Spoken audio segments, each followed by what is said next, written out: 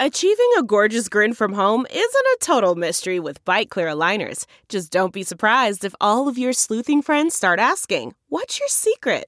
Begin by ordering your at-home impression kit today for only $14.95. Bite Clear aligners are doctor-directed and delivered to your door. Treatment costs thousands less than braces. Plus, they offer flexible financing, accept eligible insurance, and you can pay with your HSA FSA. Get 80% off your impression kit when you use code WONDERY at Byte.com. That's BYTE.com. Start your confidence journey today with Byte.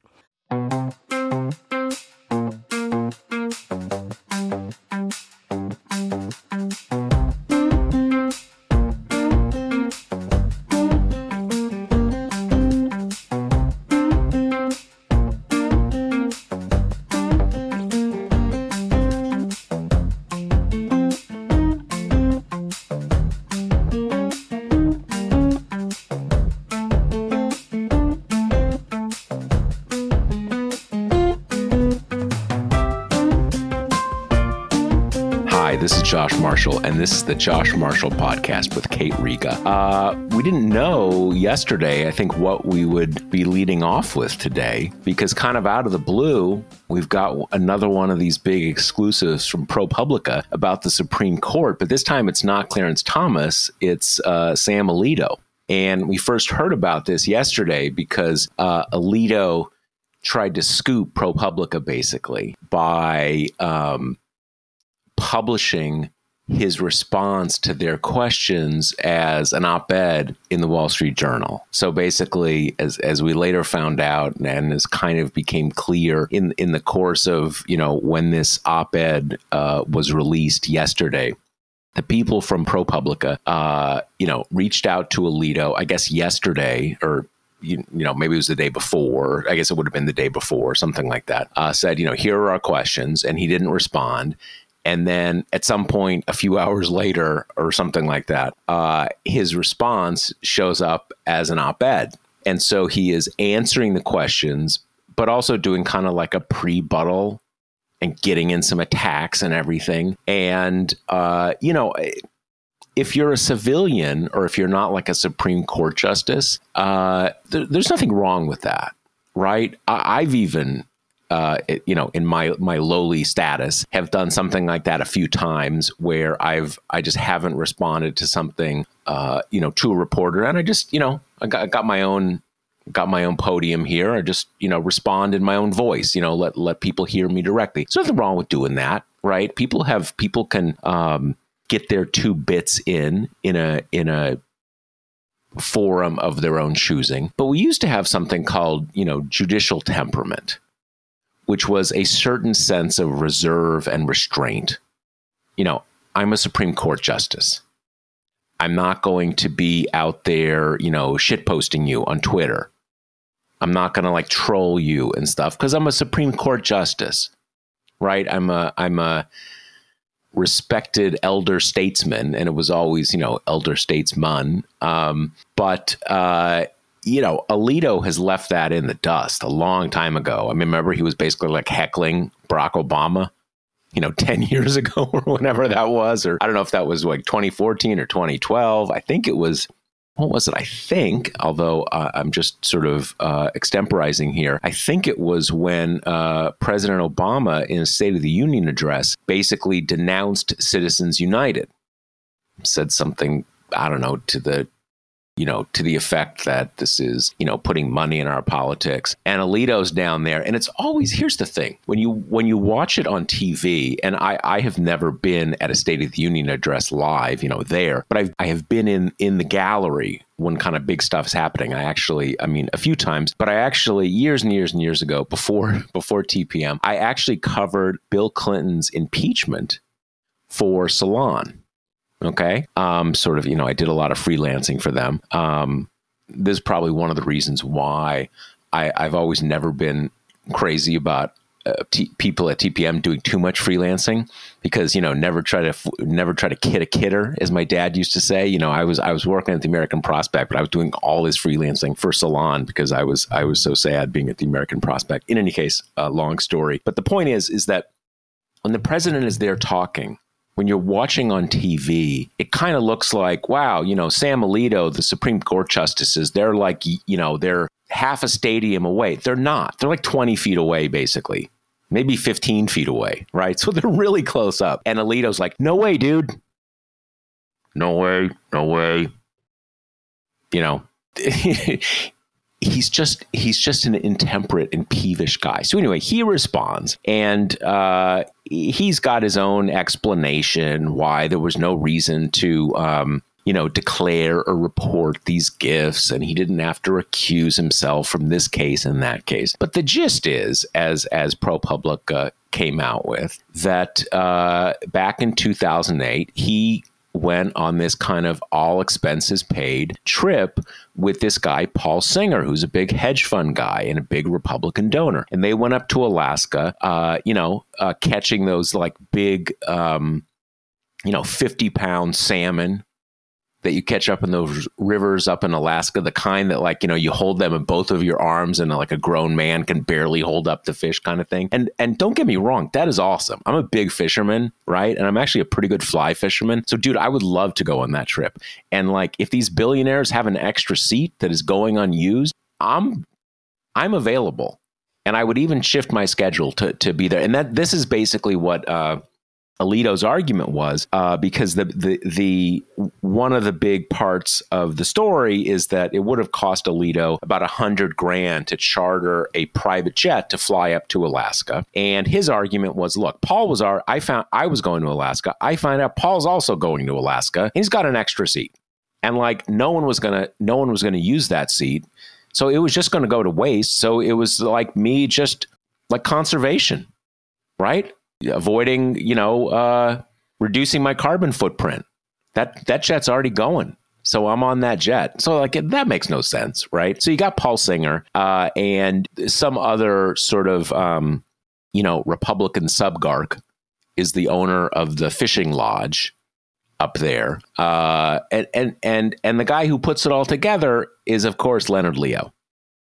Right. And so it's kind of another version of the Clarence Thomas story. Although, to be fair, the Clarence Thomas story escalated a lot beyond what we seem to have with this. I mean, Clarence Thomas went on like multiple vacations with this Harlan Crow dude, to Bali, to the South Pacific, multiple times with his family, blah, blah, blah, blah. Then it turns out that like Harlan's buying his mom's house and like putting her all sorts of stuff. So what we found out about Alito is not of the scale of Clarence Thomas, but it's the same kind of thing. And I think that, the one thing is that in character for Thomas, I think we barely heard from Thomas through all of those ProPublica stories. I think he put out a statement saying, I consulted my friends. They said this was all cool. Going forward, I'm gonna report more of these things and blah, blah, blah, blah. But again, Sam Alito is a different kind of dude. So he's out there like writing an op-ed about it and everything. But I think what you see here, and this Alito thing kind of brings it into, brings the big picture together, that it's not like somehow or another this Harlan Crow guy just glommed onto Clarence Thomas. All of these guys, all of these billionaires are big Republican donors. They're also big Federalist Society donors. And the guys hooking everybody up, hooking each new justice up with their own billionaire friend, or sort of like, sponsor billionaire family, to take them on vacations and renovate their homes and all this kind of stuff, is Leonard Leo, right? It really is. I did a post about this morning. It really is almost like a sponsor family program, like at the military academies and some very kind of, structured college programs. You go there as a freshman or a cadet or a plebe or something like that, and they hook you up with a sponsor family, right? You stay there on on holidays, stay with the sponsor family, go watch a movie, take a nap, something like that, kind of a family away from home. And clearly, this is part of the routine. that they have. And everybody knows that the Federalist Society has created this pipeline of appellate judges that get queued up to then be ready to get to promotion to the Supreme Court, a pipeline of these people. A lot of money, a lot of internships, a lot of support and kind of, ideological indoctrination. Although after they got it kind of down to a science, they didn't need that much of the indoctrination. They kind of get them at the, they get them as kids, and they weed out the non-ideologues, right? And just a matter of kind of keeping them in good, it's like gardening. Keep them pruned, water them, right? To make sure they're ready. And that's how, you got Amy Barrett and Brett Kavanaugh, Neil Gorsuch, all of these people. I don't know exactly Barrett's background, but Kavanaugh's dad's big like Republican lobbyist in DC, right? Gorsuch's mom was a cabinet secretary under Reagan, right? It's like intergenerational. They really do breed these guys out of like a test tube, pretty much. But what we don't focus on as much is that after they get on the court, they remain kept, taken care of. Vacations, fun stuff, right? It's a lifestyle. So we're going to talk about that today. Talk about there's a lot to talk about. We have third parties, right? And we may have a kind of conservative, non-Trump third party. We haven't really seen that yet, but it's possible. It's possible we might have like a Green Party candidate, something like that on the left. But for the moment, what we have are this no labels thing run by Mark Penn and Nancy Jacobson. These two kind of forces of darkness, high rollers from DC, who are big in the global advertising holding company business. And then we've got this RFK Jr. thing, which is like really weird because, the first time he really came meaningfully onto my radar as a political thing was all the way back in 2004, where he was pushing these kind of numerical analyses that supposedly proved that John Kerry had actually won the 2004 presidential campaign. And it was kind of a funny thing because obviously that was a very hard fought campaign. It was a very close election, and it was a very nasty election. And there was a lot of voter suppression stuff. There was a lot of really nasty things that happened in that election. So there were a lot of Democrats who were really receptive to maybe there was some funny business that happened in like Ohio or something like that. And at the time, Robert Kennedy Jr. wasn't known as some kind of like crazy person. And, he came forward with this, and I think there was a big expose in like Rolling Stone or something. And it was a big thing, and people were receptive to it. And I remember at the time, because I kind of assumed like, all right, I don't think he's right here, but like, I don't think this is like malevolent or something. This is whatever, but it was a sort of a foreshadowing of things to come. Then he became a big vaccine person. And if you look now, it is basically impossible to find an issue that he is not in lockstep with the Trump crew, basically. And the people who got him into the race are, Steve Bannon and all these kind of Trump people. So we're going to talk about that. We're also going to talk about our friends in among the House Republicans. Are we going to do a shutdown now? Just kind of a shutdown for no reason. So we're going to talk about all of that. But before we do, let me remind you, we have this special sponsor this month for the podcast, and that sponsor is TPM, i.e. us. And the sponsor is our big TPM Journalism Fund drive. And we've been talking about this last couple episodes. We had this special episode last week where we talked about sort of the internal workings of TPM. So if you haven't done it yet, if you are a reader of the site, if you only listen to the podcast, please consider making a contribution to the Journalism Fund this year. It is really critical for us. TPM is the entity that makes this podcast possible. So even if you don't go to the website consider making a contribution, because that's what makes this podcast possible. And presumably you listen to the podcast because you literally are listening to the podcast. That's how you're hearing me right now. If you don't visit the site a lot, you can go to talkingpointsmemo.com. And if you go there, you'll see all sorts of promos and everything about the drive. So it'd be easy enough to find. So, Kate, sort of a long monologue intro today, but what do you make of this Alito thing? Okay, so my two favorite details in the story is my second favorite, is when he says that the seat on the private jet would have been open regardless, your conservation point. But he adds that if he had flown commercial, the marshals would have had to protect him. So really, by flying on the private jet, he was saving law enforcement time and money. So like double good guy move to fly private. And then the other line that I cherish and I kind of want to get crocheted on a pillow is he's describing where he stayed, and which he describes as comfortable but rustic. And then when he's talking about the food, he says, if I can recall, it was home style fare, which I like so much. And goes on to say that he can't remember if there was wine, but he's sure it wasn't $1,000 a bottle. It was jug wine. Yeah, come on. It was totally like Judge Judy wine. Yeah, exactly. Yeah. Which is so funny. Yeah, I mean, these details are so good, and I think they are helpful because it's not like we are unaware of this stuff, right? Like Scalia died on one of these hunting trips.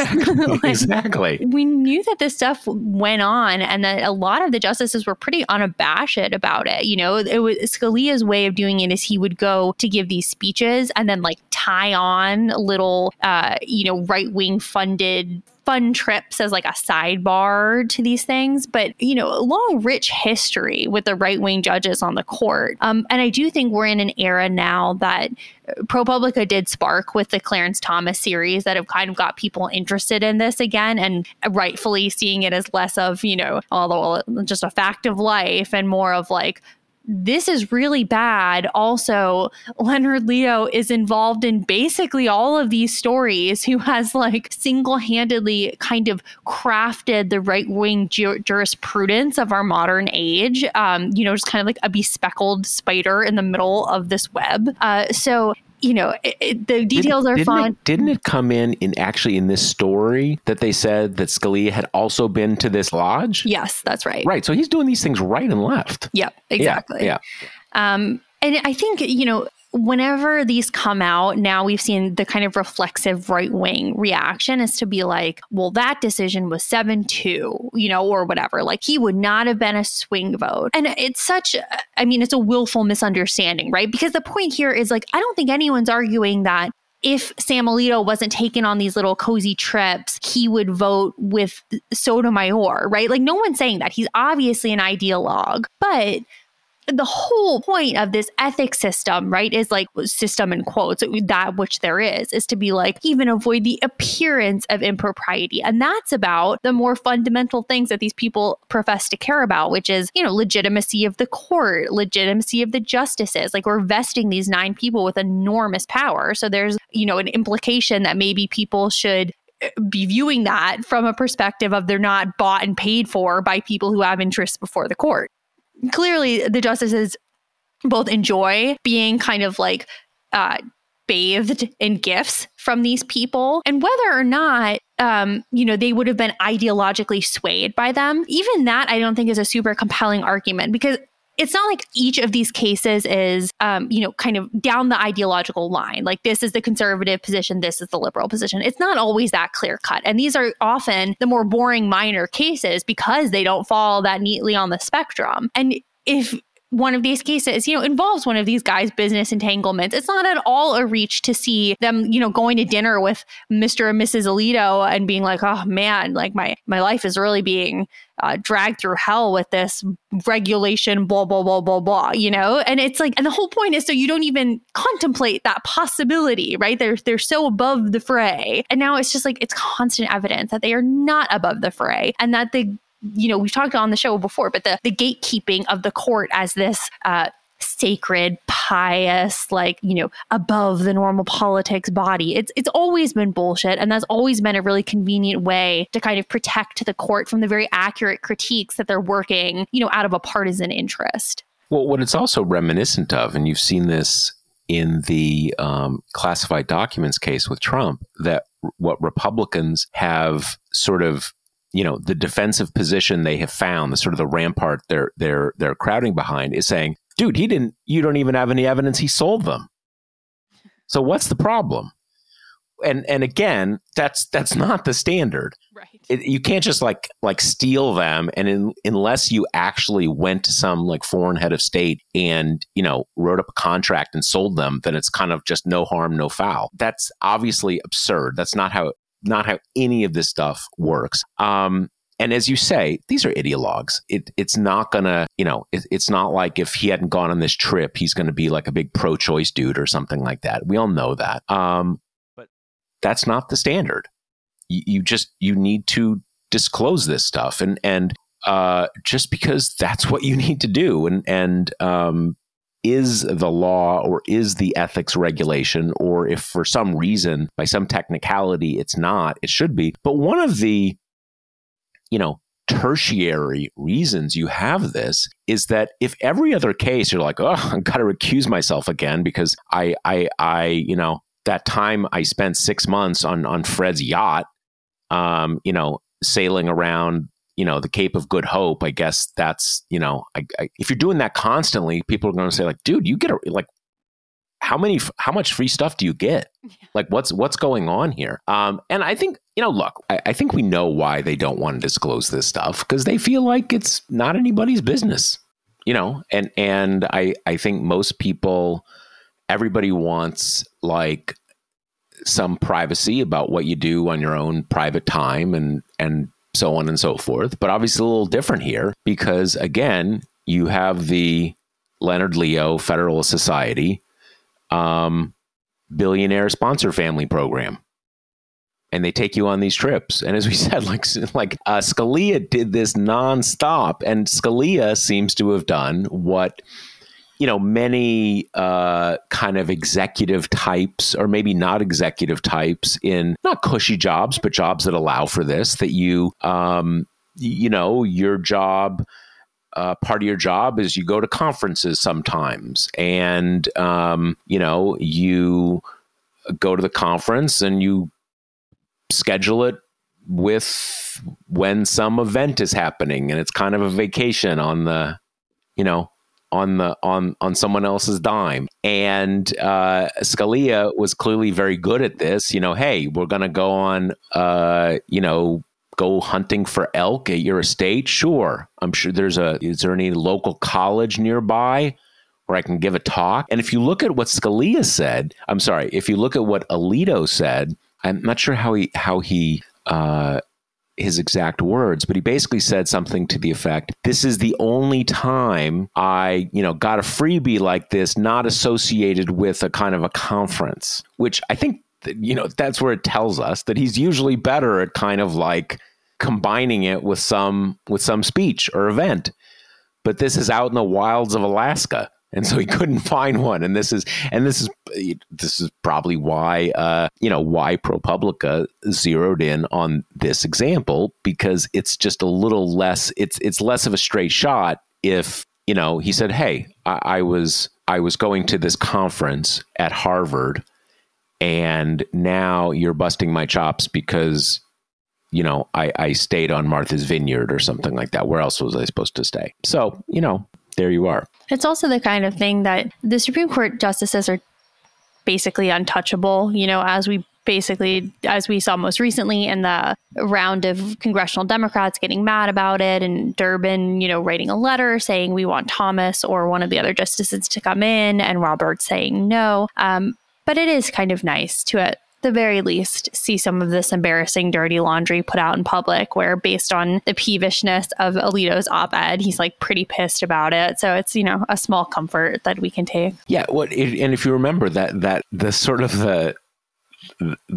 dynamite moment in this whole long saga is when, there were some Democrats saying, well, look, we should tighten up the ethics rules, or we should at least, mandate that the Supreme Court comes up with some official ethics guidelines. And Roberts had that response of like, well, the court has never considered whether Congress is allowed to do that because of separation of powers. You're sort of like, dude, like you guys need to be like reined in a bit, because you really think you are beyond anything. It's pretty wild. There's also a conflation that's been happening in nearly all of the reporting about this that says that all of the justices signed off on the Roberts letter, and that's not true. All the justices signed off on the articulation of the ethics pledge that the justices are supposed to take. They did not all sign off on his thing. Yeah, his separation of powers threat, his thinly veiled, you can't touch us thing. Right. Interesting. I didn't know that. Small, again, the power over the court seems quite small, or, differently articulated, would require kind of unprecedented aggression that we know, a split Congress is not going to have. And that honestly, even the unified control Democratic Congress of last term didn't have. Anyway, interesting kind of dividing lines there. So we're now going to talk about kind of the biggest specter that has been keeping Democrats up at night, which is this no labels, third party candidate threat that's lurking in the background. And it's most often been tied to Joe Manchin, in some part because he was on a call with them where he kind of ended the conference call and sounded very candidate-y in the call. And also because every time he's asked about this, he just says, whatever I run for, I'm going to win. Also because he is up in 2024. He's running against Jim Justice, who's basically, the best person to take him on, the quite popular former governor. Even though there have been some interesting pieces there, including some other people who might run or who are running, who could kind of change the calculus of the race. But this is the basic premise here, is that right now, No Labels is kind of being coy because they keep saying, we're not here to be a spoiler. We're only here to support a candidate that could actually win, which obviously no candidate can actually win on a third party bid. But so far, they're just in the kind of trying to secure ballot spots state, which they've already successfully done in Arizona, Colorado, Oregon, and Alaska. And then next on the list was Florida, North Carolina, and Nevada, e.g. swing states, nearly all that they're aiming for. And then and some more than others, like Arizona, Nevada, North Carolina, those are the biggies. Right. Those are the ones those matter. And so the Democratic agita is coming from the place of, it is, I think, widely believed, though there are some people who push back on this, that 2016 went to Trump, at least in part because of the presence of third-party candidates. The thinking from the people in that camp is that Jill Stein kind of siphoned off votes from Hillary, and that swung it to Trump. The people who say that has been a bit overblown counter that Gary Johnson siphoned some votes from Trump, so it's not completely clear that the third party dynamic helped Trump. But either way, I think it's a bit more clear cut this time, because right now the polling has been pretty consistent that people are not super psyched about another Biden-Trump matchup. And that has been borne out. There's all the people that, it's boring. We've already seen it. They're both old, blah, blah, blah. But those polls also show nearly every time that those kind of double haters, the people who don't like either, are overwhelmingly say that they'll swing to Biden if that's the matchup. Even if they're not excited, they don't like Trump enough that they would still unenthusiastically vote for Biden. And then the situation is, if there was another person, maybe those double haters would go to that person instead, which would then hurt Biden a lot more than it would hurt Trump. And since Trump has never gotten to 47% in the vote, any additional factors that mean he doesn't have to surpass 50 to win, that helps him. So that's the situation we're looking at now. And I think another thing that's making people alarmed about this is that No Labels is taking in a lot of money, between $70 and $100 million based on varying reports. And that which with all of these factors combined, that they could be a threat and that they could throw the election to Trump, which at this, still early stage is looking pretty good for Biden, right? Because Biden has surprised a lot of people with the progressiveness of his governing in his first term so far. This is Trump post loss, indictment, which, as much as the right wing pretends, those things are not good for a candidacy. So it's like the most juiced Trump we've ever seen. And it'll be a Trump who's going to go through a bruising primary in one way or another. Even if DeSantis's attacks are not the most powerful up till this point. Now you've got Christie in there, who, like, the whole point of this is to kind of vent his spleen on Trump.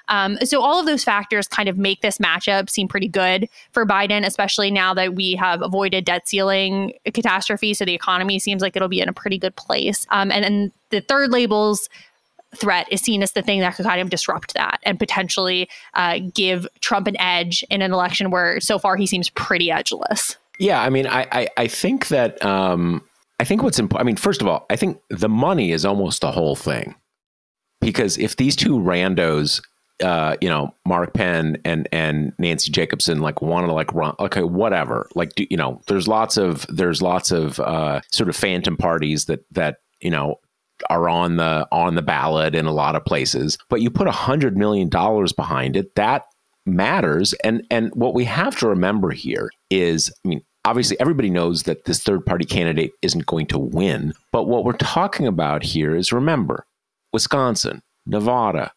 less so Michigan, but Arizona, Georgia. You've got a lot of states where you're talking about really razor thin margins. So all you need is for a third party candidate to come in and get like 1% of the vote.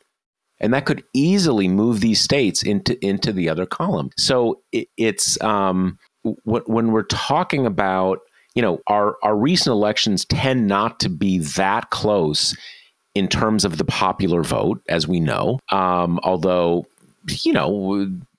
47, 51 or 52, or that's still pretty close by historical margins. But they're often, as we know, very close in the Electoral College, or not the Electoral College precisely, but very close in key states that make up the Electoral College, all of that kind of stuff. So even a flailing effort that just gets very marginal support, 0.5%, could easily turn the course of the election. And it's I don't think the third labels thing will be the last of it. I suspect that Robert Kennedy Jr. will also run in the general election. There's some issues. You have, some states have sore loser laws. You can't run in the primaries, then run in the general and all that kind of stuff. But again, not all states have that. And you only need to be operating in a few states. And if they don't use Robert Kennedy, they'll find someone else, another kind of like, Bannon puppet. So, and I think what's important here,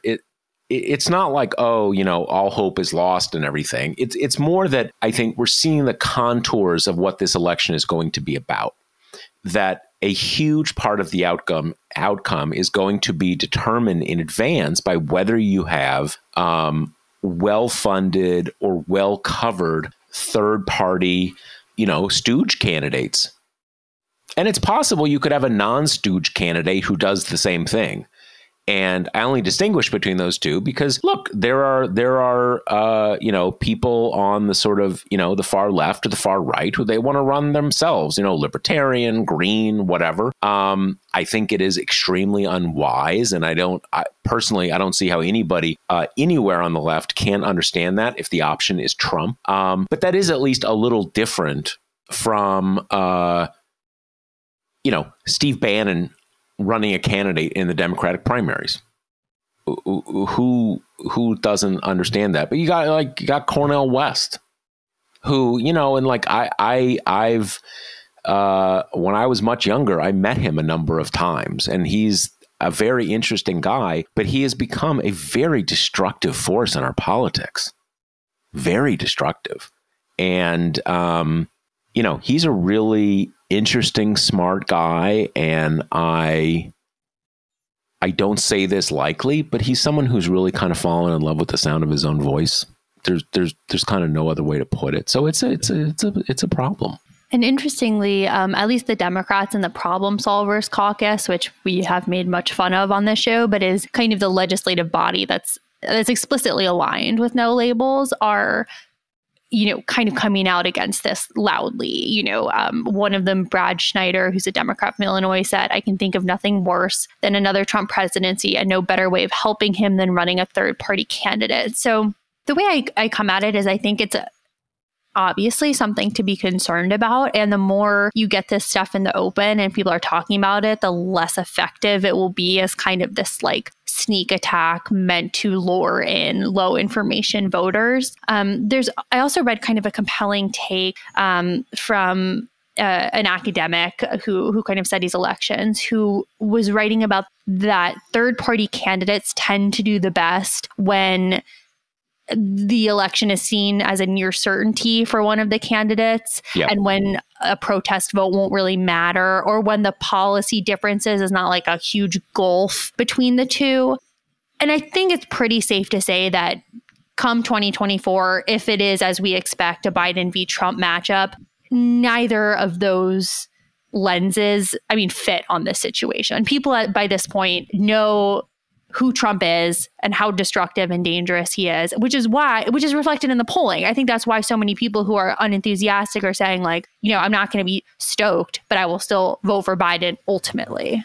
Yeah, no, I think that is, as you said at the end there, I think I think whoever that academic is basically right. But another way to put that is, in 2016, people can say, well, he's kind of bombastic, but we know Trump from that show and how bad can it be and all that kind of stuff. And I think the people who thought what I'm about to say are foolish, but many did, kind of like, how big a difference would there be? Mm-hmm. Hillary and Trump. And as you say, at this point, I don't think anybody is thinking like, oh, Trump, how bad can it be? Like, dude, it can be really fucking bad. And I think we all understand that. Like, either you are for Trump or you are scared shitless about Trump. There's like there's kind of no middle ground. So I do think that, there's a reason there was not a significant third party vote in 2020. Exactly. Because everybody got that everything was on the line. So I think there is that positive side. So as you say, it's not like all hope is lost. It's just a matter of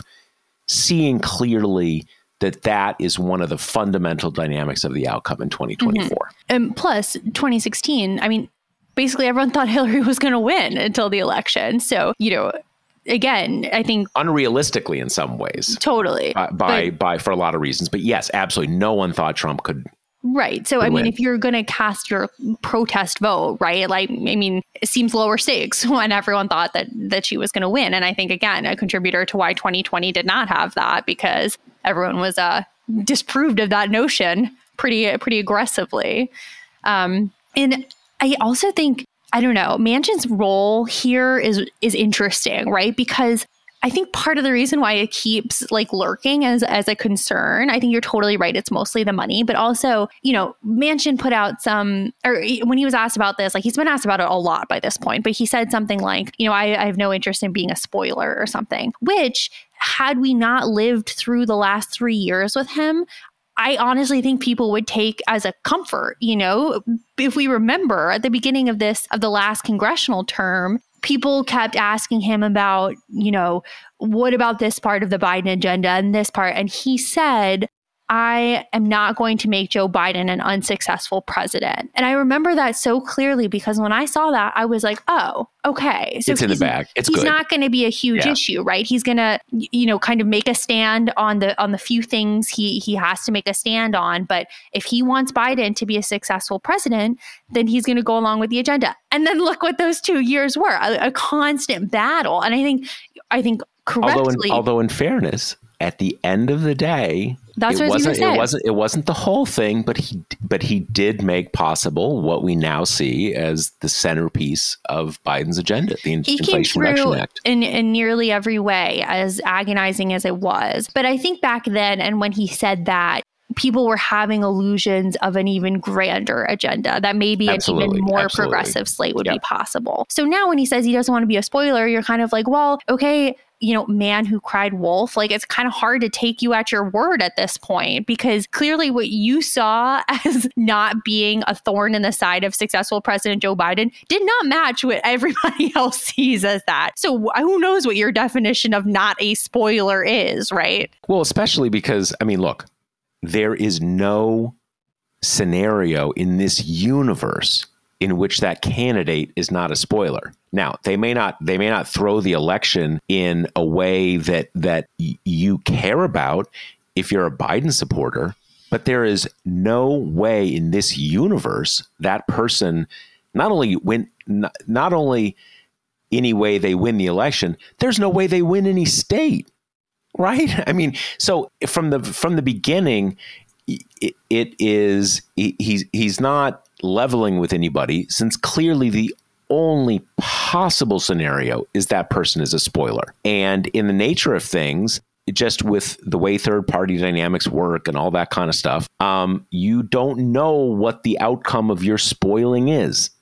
Maybe everything turns out okay. Maybe you throw it one way. Maybe you throw it the other way. I think it is much more likely it hurts Biden, but it's not impossible that it plays out in a couple states in a way that somehow knocks a sure thing state out for Trump. So you don't really know, but the whole thing is ridiculous. And I think, look, it's not that, to me, what makes me relatively confident, or I'm not even sure I would say confident, makes me think that he will not be part of this, is that I don't think he wants to end his career not only losing by such an immense margin, but becoming just like a sort of object of contempt and ridicule.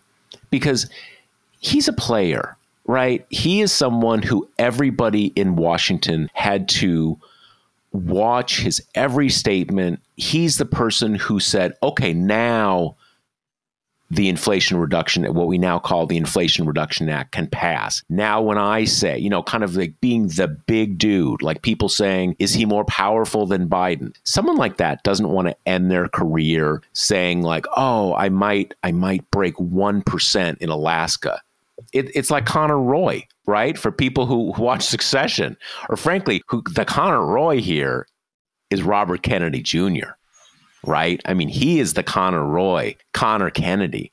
But again, I don't think Joe Manchin wants to finish up that way. I suspect he runs for Senate, and I don't rule out that he can win. He's yes, the polls look pretty bad for him, but now you said before about how some other people might run in the primary, I guess the Republican primary in West Virginia. I assume what the issue is there is that, and for those of you who don't kind of, have a sense of West Virginia politics, and I don't have a lot of sense of West Virginia politics, but when he first ran for governor, Jim Justice was Democrat. So he's not a hardcore conservative. Obviously, when you switch parties, you kind of like suddenly you're like, Joe QAnon and stuff. So he's pretty conservative, but I'm sure there are a lot of Republicans in the state and a lot of hardcore conservatives like, dude, I've been waiting. Like, we're not gonna just, give this to you. Kind of anybody can beat Joe Manchin, or at least they think that. So who knows? He could win there. I just don't think he wants to. I don't think he wants to end his career that way. And I take some confidence from that. So the factors I was talking about in West Virginia are, you've got Alex Mooney, who is in the House of Representatives, and he's like one of the Trumpiest congressmen there is. He is looking to run, and he is so far backed by the Club for Growth, which is like has a lot of resources at its disposal. So if he could somehow win the nomination or really beat up Jim Justice by reminding everyone that he was a Democrat and kind of using that as a cudgel, I think that's kind of an X factor in the situation. And then also you have Don Blankenship, who just took out some ad buys on the various networks. So the thinking there is like if he ran as an independent, he would probably leech off some Republican votes. And if you could split that, isn't he the mine owner who's been like indicted and like said McConnell's like cocaine Mitch, or am I thinking of the wrong guy? Right. Okay. Right. Yeah. So it's a pretty feral place. Right. And I think all of those factors, whether or not they would ultimately be enough for Manchin to win what is like undoubtedly a huge uphill climb, if there was enough hope that he could win, I think that he would stay in the race because there really isn't any other like natural offshoot for him right now. And in terms of doing the no labels thing, it's like, I get it. You don't want to put anything past him at this point, but people who kind of run in these, I know I'm not going to win, but I want to be in the race roles, like often do it because they want their issues to get talked about, right? Or they want, or think of kind of like Bernie running in the primaries. That's one that had a really tangible effect, right? Like his and Warren's stuff forced the more, Biden, the more centrist-y people to like talk about universal health care and really did like kind of change the Democratic agenda. And I'm not saying everyone who runs is that serious or that like ideological, but Manchin is ideological. Like he has no policy convictions whatsoever. So it's like, when you ask like, why are you getting into this race? I mean, he's going to say some bullshit about like, well, I want to bring like civility back to Washington, which is like terrific, his big thing is like his ideology is going on the Sunday shows. Basically that is his ideology and like whining and like, great. I don't want to say anything mean about Manchin because we don't want you to do anything bad. So we're not criticizing Joe Manchin and the people who I know who are friends of Joe Manchin. I'm not criticizing.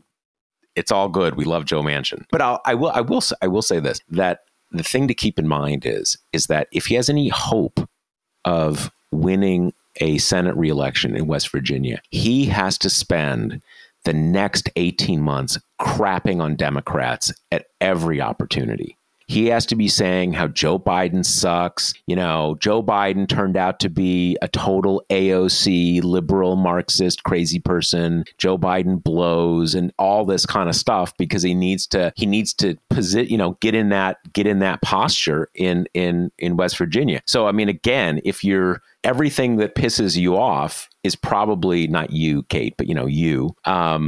Is exactly what he needs to do if he's going to have any shot of getting reelected. And, you got to hope he gets reelected because it is very hard to see how possible, but it's pretty hard to see how Democrats hold on to the Senate if they don't hold on to that seat.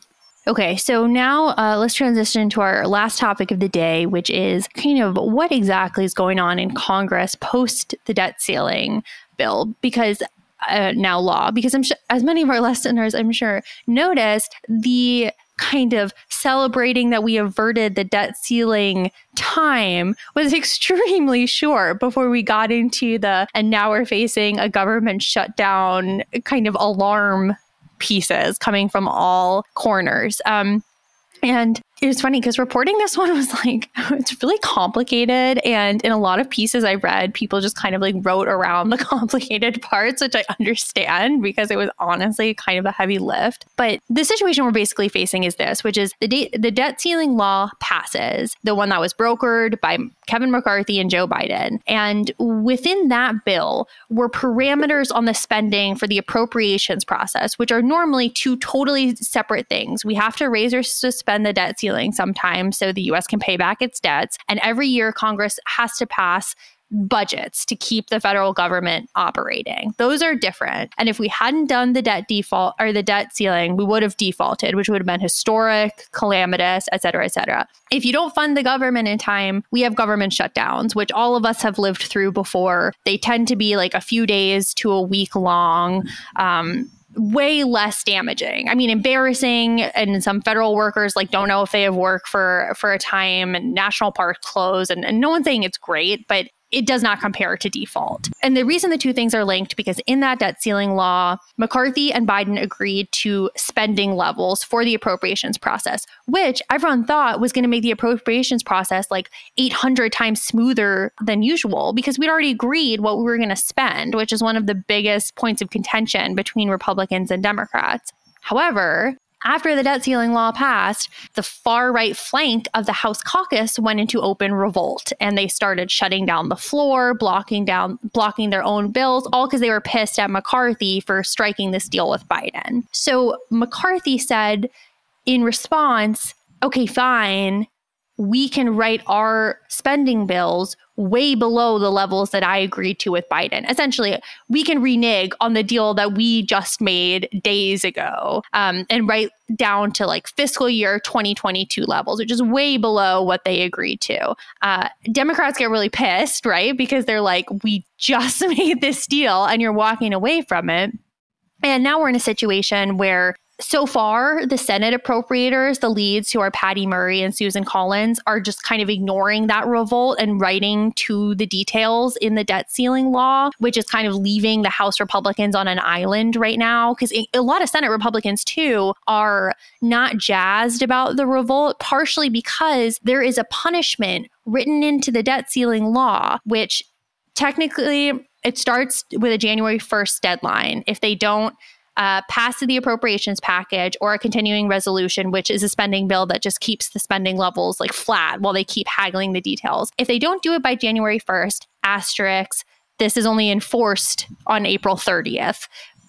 So it doesn't really kick in till then. But the punishment is that everything reverts back to 2023 levels with a 1% cut, which would be, as we talked about last week, a big cut for defense spending. And that's supposed to be the stick that keeps Republicans at the table. And Senate Republicans are like, yeah, we don't want to do that. Like, that doesn't sound good. So it's a pressure to kind of keep everyone working within the parameters of the deal, because if everything falls apart, that's the punishment that's built in.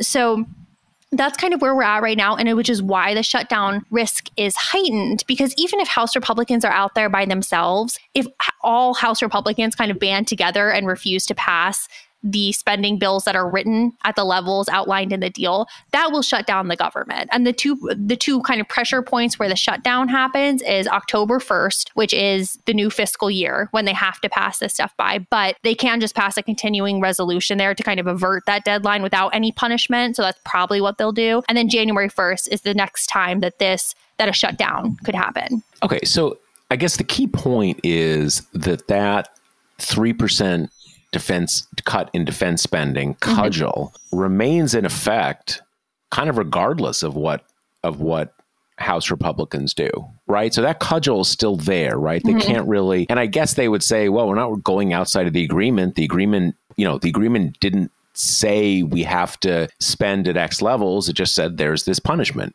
if we don't spend at X levels. And I guess my confidence here is that there are lots of Senate Republicans who see a non-real dollars cut, a kind of a top line nominal cut of 3% to defense as absolutely unacceptable. Like they see the current deal basically puts into effect Biden's increase, by what Biden proposed, which is, I guess, like a 1% increase, which is it 1% in an inflationary period is in effect a cut in real dollars, they would argue, or not argue. I mean, it is, although inflation works a little differently, and the defense spending is not really quite the real economy. In any case, I don't think they will. There's just no way Senate Republicans are going to go along with like, oh, I guess we have to have a 3% cut in defense spending. So I think that and as you say, I mean, I guess, you can have a shutdown if maybe there's going to be a shutdown while everybody's kind of figuring out what to do. But I just don't think they can. There's just no way they can make their wish list cuts work. It just, I mean, that's why it was a good deal. Right. They seem to have missed that there could also be a shutdown, but they put teeth in this in a way that these guys can't get around. And I assume what McCarthy's thinking is that I need to kind of stabilize the situation in my caucus, but like, okay, you can do a kind of a LARPing, like appropriations bills, and we'll hit the buzzsaw at the end of the year and kind of whatever. It's no skin off his back to allow them to do that. And in a sense, it kind of is no skin off his back. They can go through the motions. So, but yeah, I guess you could have like a couple shutdowns, but like whatever. I'm not even sure. We're past the point of what is good government and what is ideal. We're trying to make it through to 2024 and make sure Donald Trump doesn't become president again. That's the big deal. Yeah. And I think partially it's like there are so many months before we kind of hit the serious sequestration punishment written in that debt ceiling law. That doesn't kick in until April 30th. That to some degree, it might be a matter of like, let them get get the steam out now, like write budgets that give $5 to the education department. Like, sure, kind of do that. As you say, a shutdown, especially compared to the debt ceiling, which an awful lot of Republicans were kind of at least happy to do that too. On their face, happy to do that. This is like, one person described it to me as like, if they were willing to shoot themselves in the head, why wouldn't they shoot themselves in the foot, right? It's just kind of like the shutdown seems like very possible and also just relatively fine. I mean, it's going to be on House Republicans then to sell the argument we had to shut down the government because it was so important to us to renege from the deal we just made 4 months ago, and that McCarthy was all over the place like bragging about what a great deal it was. So yeah, that's kind of the situation. And I think the ultimate or the biggest point here is like having House Republicans be siloed off already at this early date, having Senate Republicans not even being willing to be like, well, let's wait and see what they produce, but kind of already being like, no, we don't want to endanger defense spending like that, I think just furthers the narrative that House Republicans are kind of unserious and just auditioning for Fox News at all times. And then, on a parallel track, we have now Lauren Boebert is going to force the House to vote on impeaching Biden, which McCarthy is like really mad about. And Marjorie Taylor Greene, who like backs the effort, is also saying that accusing Boebert of being a quote copycat because she filed impeachment articles first. So it all contributes to this thing of like House Republicans are fundamentally unserious, like not negotiation partners, not someone you have to take particularly seriously. And if they kind of keep to this tack with the appropriations process, they're just going to be written out, right? They're just not going to be part of it. You're going to let the big kids figure out the spending levels, and then it'll be up to McCarthy to get as many kind of normal Republicans on board as possible, and then just let, Matt Gaetz and Lauren Boebert kind of hold a press conference in the parking lot or whatever. Now, do you have a sense of, either from just being up there in the Hill or in other reports, what does the sort of the 150 non-Freedom Caucus Republicans, how are they feeling about this? Because I think one of our takeaways from the deal that was, the Biden-McCarthy deal, which broadly those 150 or so voted for, was they were thinking like, yeah, we don't want to be ruled by these idiots. And with, there's a lot of people, there are a pretty substantial number of House Republicans that are in, maybe not districts they're going to lose, but that they can't, that it's not a sure thing. They don't want to make their reelection harder. They don't want to go through all this. And I'm thinking now about this Boebert impeachment thing.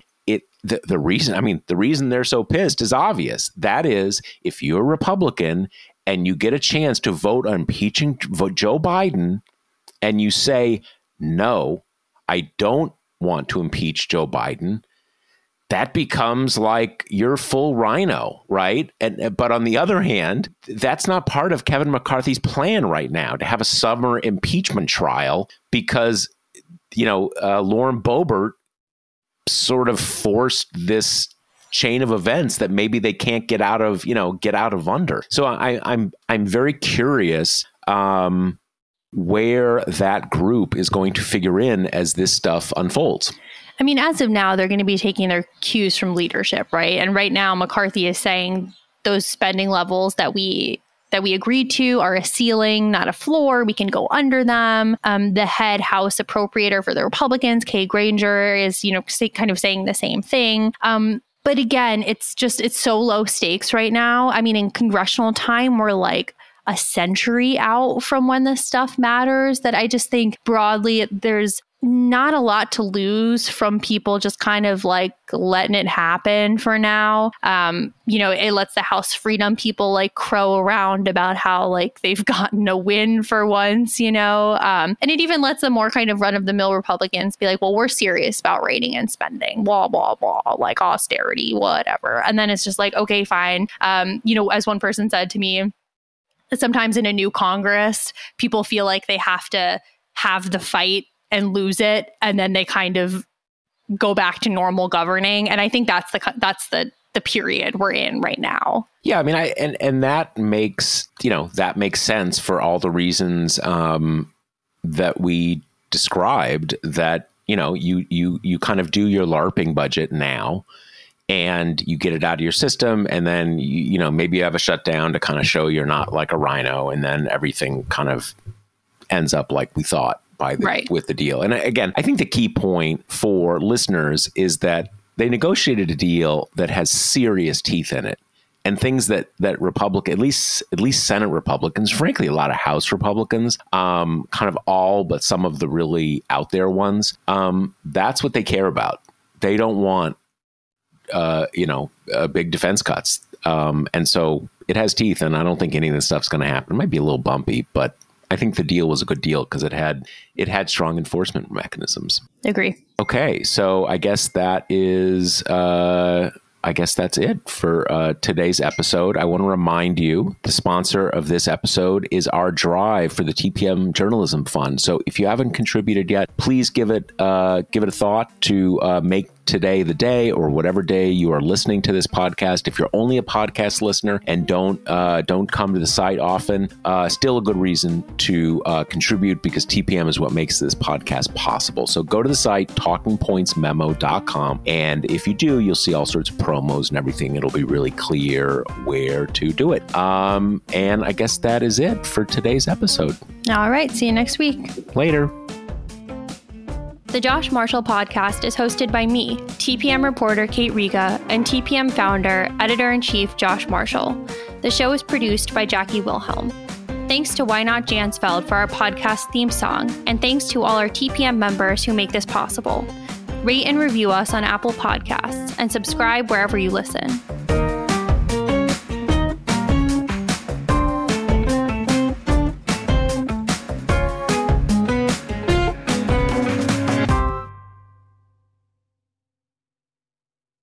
Look around. You can find cars like these on AutoTrader, like that car riding your tail.